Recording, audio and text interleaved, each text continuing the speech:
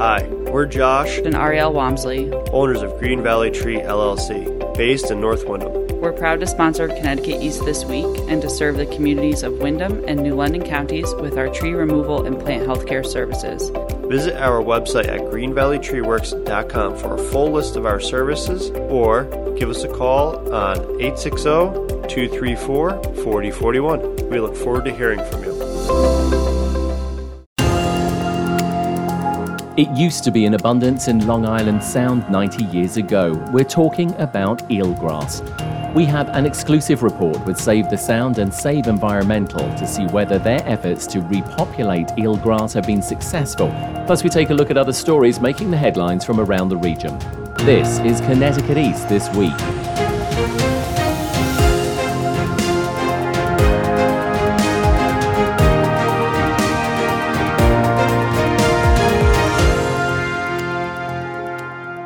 Hello, I'm Brian Scott-Smith. In our final report for National Ocean Month, we have an exclusive for you.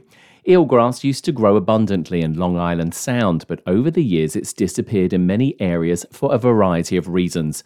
It may not sound important, but in fact, eelgrass has many benefits to the Sound and the creatures that live in it and around it. I took a boat ride with Save the Sound's Long Island Soundkeeper Bill Lucy and Associate Soundkeeper Emma DeLugri and Save Environmental's Rob Vassaluth to Smithtown Bay on the Sound to find out the latest on theirs and other agencies' efforts to bring back the eelgrass to more of Long Island Sound. We are going out across Long Island Sound today to take a look at some eelgrass, which you and other Select team members glued onto the back of clams and dropped, I believe, November of last year.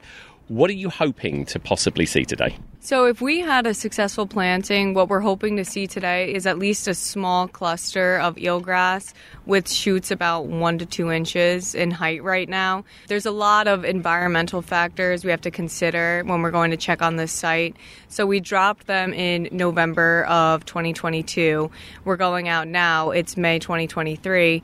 But once the clams are dropped into the water, there's a potential of them to roll around and not burrow immediately. The tides can push them, wind can push them, stuff like that. They also have predators to deal with. So hopefully at least a significant number of the clams were able to burrow underneath the sediment, and then the eelgrass will start growing. Rob of Save Environmental has tested out this method before. He had a site in Shinnecock Bay with the Nature Conservancy. They did a planting about 2 years ago, and he just went out 2 weeks ago to check on that, and they had a significant amount of eelgrass growing. I would say it probably was about almost a foot tall at this point. So that was looking really good. So we're hoping to see similar conditions today. The water quality conditions at every site are different as well. So we really are just testing out this method, seeing where it will work. Hopefully it's looking good. Why are certain parts of Long Island Sound devoid of eelgrass? Because, you found this eelgrass from a very vibrant field at Fisher's Island, I believe.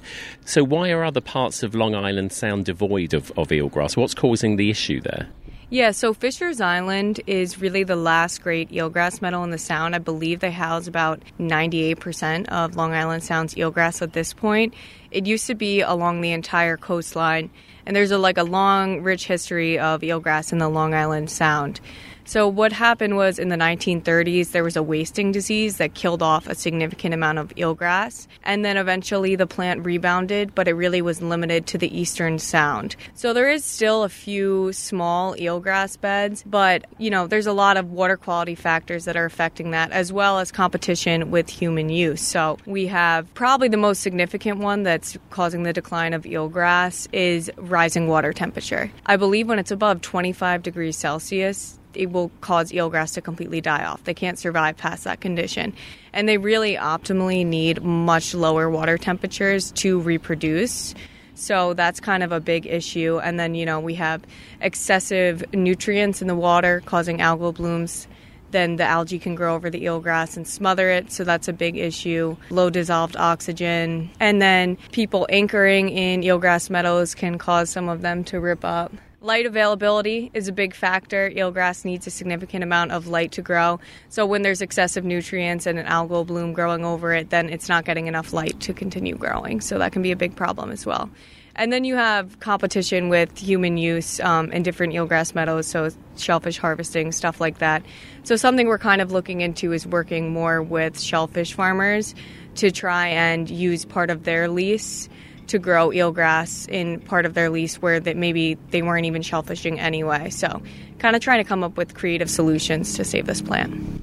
The big question, I suppose, is why is it so important to replace this eelgrass? What's so important that we need the eelgrass back there? So eelgrass has so many ecosystem services that are really important for cleaning up our waterways. But I'd say the most important one is carbon sequestration. Bill knows this stat better than me. Bill, what's the stat about eelgrass and tropical rainforests? So the carbon sequestration rates for eelgrass are significant. They're not as high as, say, mangrove swamps, but the unique nature of eelgrass that it's a submerged aquatic vegetation, we call them SAVs, is that they put the carbon that they get out of the water into the sediment. And as sediment rates accumulate, that carbon gets buried at the bottom of the sound, at the bottom of the ocean. We're hoping to get some results fairly soon. My understanding is Stony Brook University, Brad Peterson, with some support from the Nature Conservancy, are looking at carbon sequestration rates here locally. So what that'll do is give us an idea of exactly what the square meter of eelgrass will pull out of the water and sink to the bottom and take it out of the carbon cycle. And the reason that's important is that as all our exhaust and all our emissions and natural sources of carbon dioxide accumulate, they eventually can overwhelm the buffering capacity of our world's oceans. And what that does is it decreases the pH, makes it more acidic. They're still basic, but what ends up happening at that point is when you have baby crabs, baby lobsters, baby oysters, all in larval form, they're very delicate. And if they're not able to increase their carbon to build their shells, they can suffer predation and disease and all kinds of things. So that carbon sequestration that Emma mentioned is a big part of this. So they're super important then. They're a little bit like the trees that we have on land, sucking in all the carbon dioxide sort of thing. So they really are. I mean, it's like for a little grass, it's a super important sort of like part of the environment. Yeah, eelgrass is an unsung hero. You don't see it usually unless it's at low tide or pieces wash up on the beach, and we've lost a lot of it globally. And what we really need to do is figure out what the limiting factors are for each area and address those if we can. And that's what we're doing here. Eelgrass is also really important for nursery habitat. You can imagine all the seahorses and the baby fish all hiding in the forest, their little forest of grass. That keeps them away from predators. And I know in my time in Alaska, it was really amazing to watch the herring spawn on the eelgrass, because herring eggs, saltwater herring, their eggs are adhesive, so they'll lay them over kelp and seagrass, and they'll build up layers, and that's where all the larvae hatch from. So yeah, for forage fish, for predatory fish that are in their young stage, it's an incredible habitat. And the Sound has just had a lot of issues with pollution. We've had years, decades of sewage running into the Sound, blocking the light, changing the bottom. That's another component we need to look at is the bottom type. So there's a habitat suitability model, and that's for picking sites that are good for restoration. They're developed by Cornell and Yukon, and one of the factors they look at is the ratio of clay to sand in the bottom. If you have this mucky harbor with the black mud from too many years of sewage or leaf or grass clippings, all that blowing into the Sound, you just don't have a good substrate for the eelgrass seeds to grow in. Plus, those are typically anoxic seasonally, so they'll just choke them out. So we're looking to get that updated. The same group of researchers at Yukon and at Stony Brook University and at Cornell Extension out in Suffolk County are all putting their minds together, and they're going to update where it's too hot, where it's too mucky, where mama bear, papa bear, baby bear, where it's just right to put the eelgrass. So the beauty of this method that Rob Vasilis has developed is it's simple. We go out and get the seeds, which is a process of diving on them, but then we just glue them to the clams, hold them, and you could just throw a handful over a canary in a coal mine and see if it works. Now, we're working on getting permits to make this a regular occurrence, because one of the fears of the shellfish industry, of course, the regulators, is that we are spreading disease. So we will only be using hatchery clams that have a clean bill of health, come from a certified hatchery. There may be in the future some opportunity to use local clams, but that adds another step where you have to dig the clams up and put them back in. We're talking to Rob Veseluth of Save Environmental. You're one of the divers here today, Rob, but also you're sort of the architect of this EEL Grass project. Tell us how this all came about. I decided to figure out a way to plant this EEL grass with the machine. Kind of knew there was never a machine in the world that planted seagrass. And there was some other people that had tried to build a machine, and they were all failures. And I was like, this is what I'm going to do. We have to give a little bit of background for the listeners. You have a background in engineering, so just talk to us a little bit about that. I grew up, when I was a little kid, I was always inventing things, and I had my father was a machinist, and I learned a little bit about tools from him. I was always creating something. I was always making mischief with whatever I was making, and I had an uncle that picked up on that, and he was an engineer scientist, and he spent his life mining for that engineer that was going to solve the world's problems, invent something that's never been invented before. And he always talked to me every time when the families got together. He always talked in my ear. And he told me I was going to do this. It didn't, not specifically eelgrass, but he said that, people that are inventive are very rare, and I should do something good with it. As we were coming over here, we should again just paint a picture for our listeners. We are sat on Long Island Sound, the beautiful Long Island Sound. It is a gorgeous day today. I'm guessing this is like optimal diving weather. I mean, the sun is shining. We couldn't ask for anything better. This is the spot. We're in the right depth. You were saying as well while we were coming over here, this is your backyard. This is where you grew up. Yeah, this is my backyard. And, some people were like, why did Rob pick this spot? My father had seen eelgrass back in the 50s when he used to come out from the city before he lived out here. He said there was some out here. Through my research with eelgrass, there's a fella called Robert Moses. He was a great public works builder. He named Sunken Meadow State Park because when he came down to the beach and took a look at it, he saw underneath the waves was an underwater meadow. And that was back in the 1930s.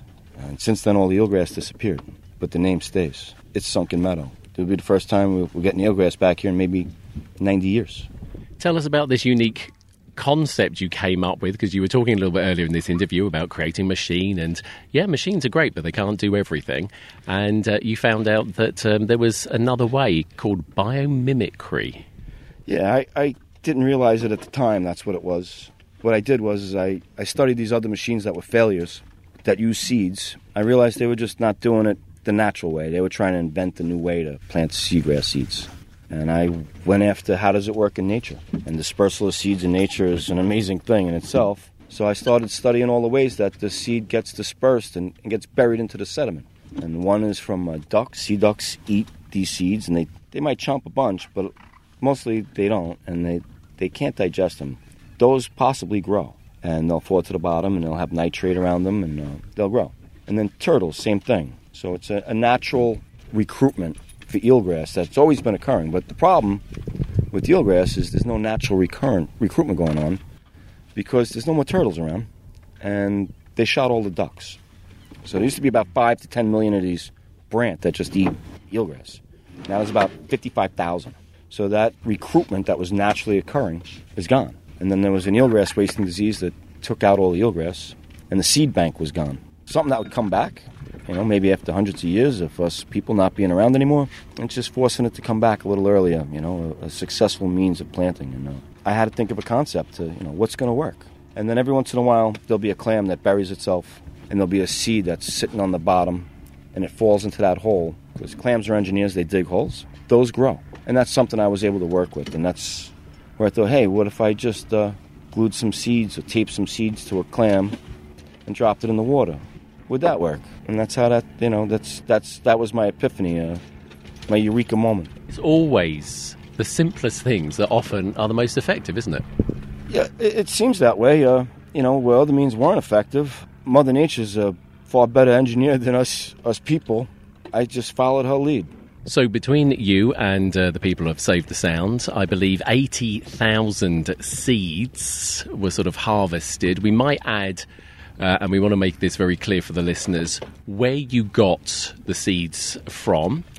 isn't about stripping away, and damaging sort of like that area. It's about just harvesting what was there and now just putting it somewhere else so that, you can grow this eelgrass, isn't it? Yeah, estimated seed that's held in 1 acre of eelgrass in a full meadow is about 10 million seeds. So if we're taking 100,000, it's not very noticeable. And the spot we were taking them from far out on near Fisher's Island, it's a deep water area around this eelgrass meadow. So all those seeds that fall off, they just go into the abyss and they don't really propagate anywhere. They need particular sort of like conditions, I understand, so they do need a fair amount of light. Just talk us through that, because that's interesting in itself as well for a grass.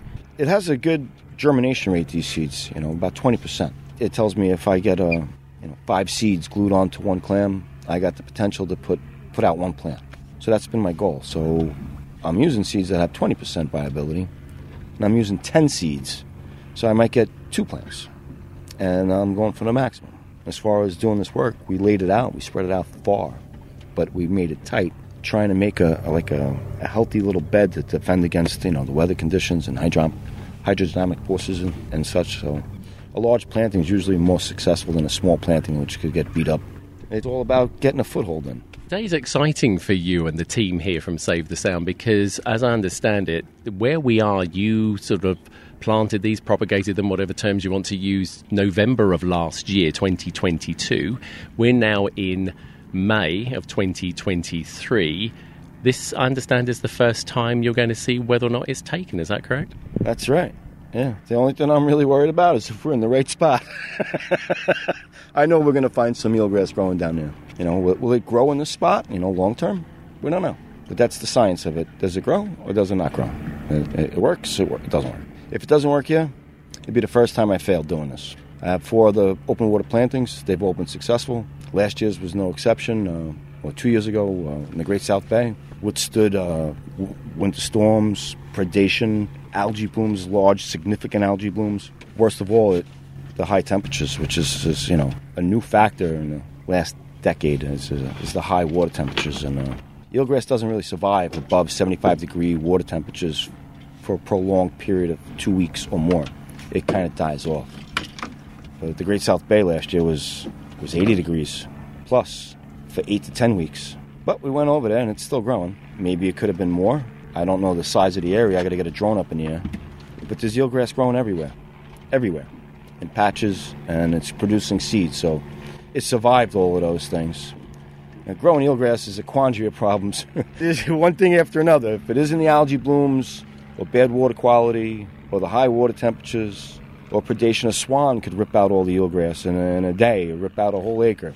I know you're trying to get ready, so we're going to let you get your scuba diving gear on, and then we're going to catch you once you come back up, and hopefully get from you and from Emma what it is you see down there. So have a successful dive, both of you. Thank you very much, and I'm pretty excited. So Bill, we've got the 2 divers in the water. Just explain to us what's happening right now. So right now we have the coordinates from Cornell Cooperative Extension for this outermost transect, and we are in about 8.7 feet of water.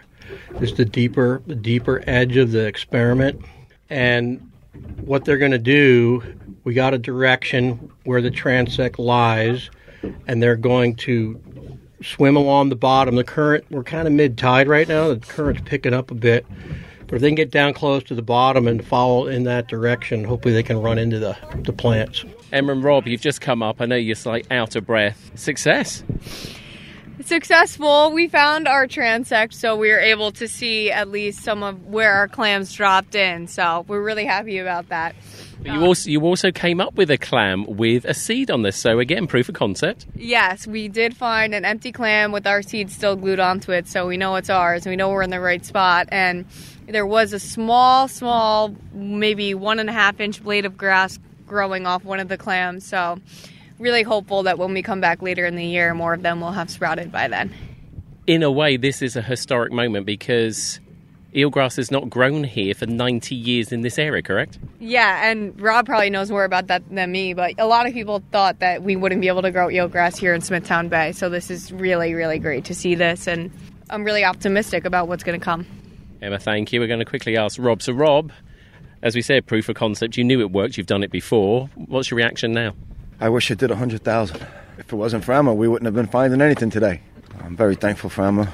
I'm not surprised it's growing. Pretty ecstatic about it. It's still early, I understand, in the season, but the fact that, Emma was able to find in the waters, just a little 1.5-inch sprout there, I mean, it's phenomenal. It makes looking for a needle in a haystack like an easy task. It really does. Finding a needle in an ocean is what she did. There's probably a tremendous amount more of it here. We'll find the debris field where it goes over time, which way it pushed from the storms. We'll get more data as time goes on. I understand as the waters are warmed up a little bit, and obviously as we maybe head towards July, give it a few more weeks, that this stuff can grow pretty quick. So hopefully you should come back and find a hell of a lot more of it. Yeah, I would expect the end of June to come back, and then especially at the end of September would be a great time to come back. The water's still a little warm. We should really see the growth then. And then if it survives. It has a lot to overcome over here. It has to, the water gets a little cloudy over here, so it has light issues.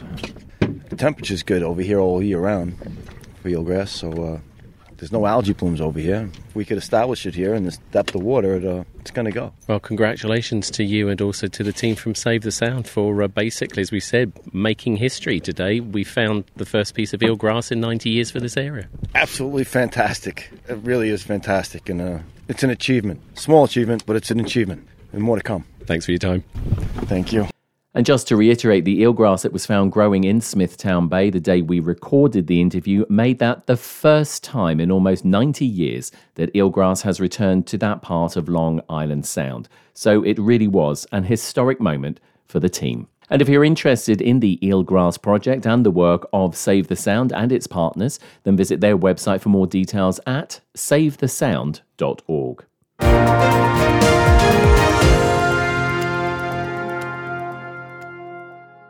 It's mulch season, so come and visit Green Valley Tree LLC. We have a variety of colors for all your landscaping needs. Buy as much or as little as you want. Pick it up or we can deliver to your door.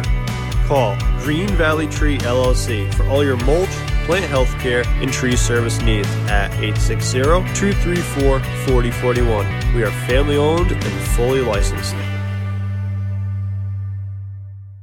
Is it time to earn your high school diploma and build a brighter future? EastCon's adult education programs can help. With EastCon's free NEDP program, there are no tests, and you can work at your own pace. You can even earn your diploma in as little as 6 to 12 months. An EastCon advisor will help you succeed, from registration to graduation. Scheduling and locations are flexible. The program is free. Registration is open now. Go to eastcon.org and click on Adult and Community Programs and build your brighter future today. Time now for a look at other stories making the headlines this week, sponsored by... For over 35 years, Eastern Connecticut Hematology and Oncology, or ECHO, has served as the leading independent cancer care provider in Eastern Connecticut. We believe cancer care belongs in your community, giving you higher quality at a lower cost, a team that treats you as a person, not a number, access to the latest clinical trials, and all the services you need in one convenient location. To learn more, visit echoassociates.org.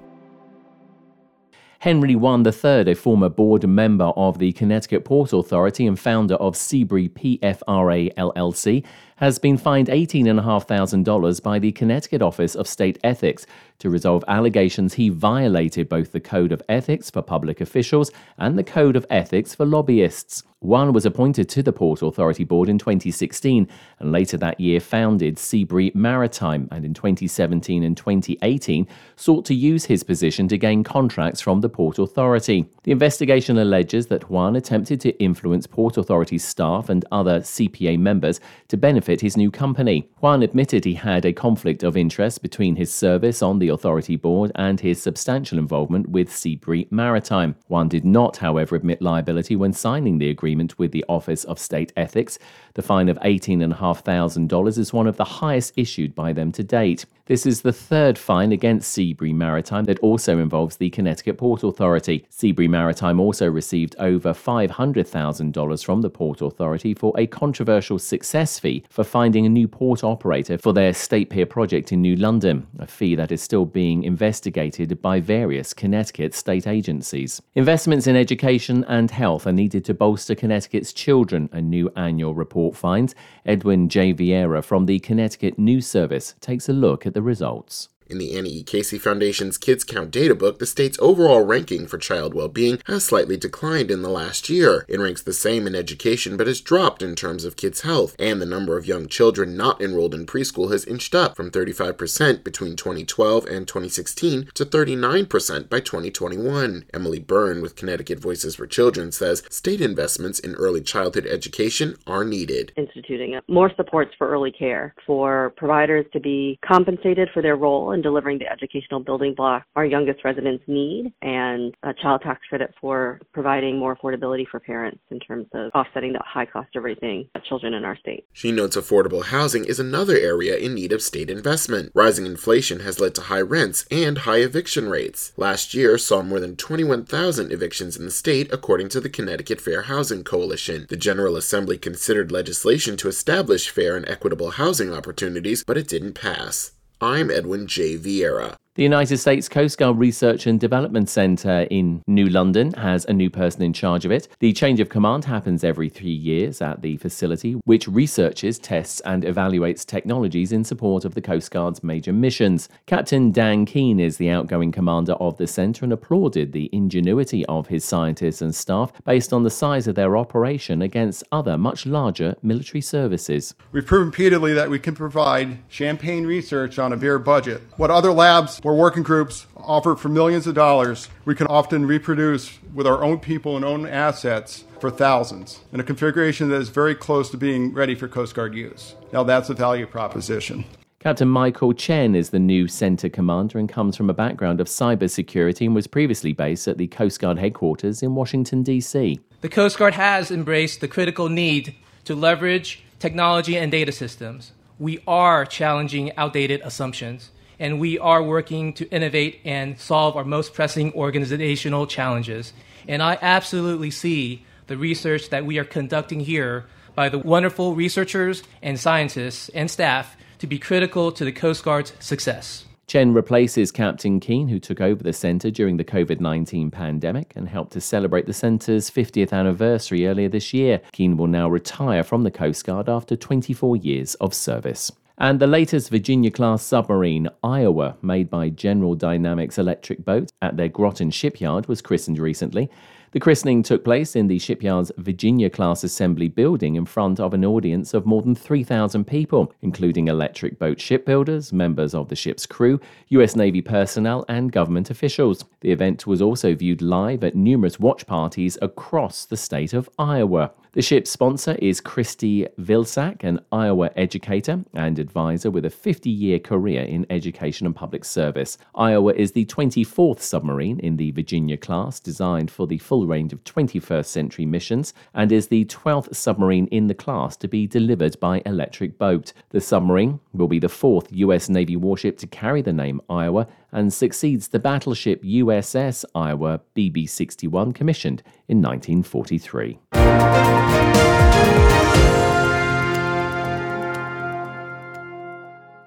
That's all from us for this edition. Do send us your questions and story ideas to the show via our website at connecticut-east.com or Facebook or Twitter at Connecticut East and on Instagram at Connecticut East This Week. And you can listen to the show again on our social platforms on demand and by asking your smart speaker to play Connecticut East This Week podcast. And please like, follow and share on your social media too. I'm Brian Scott Smith. Thank you for listening.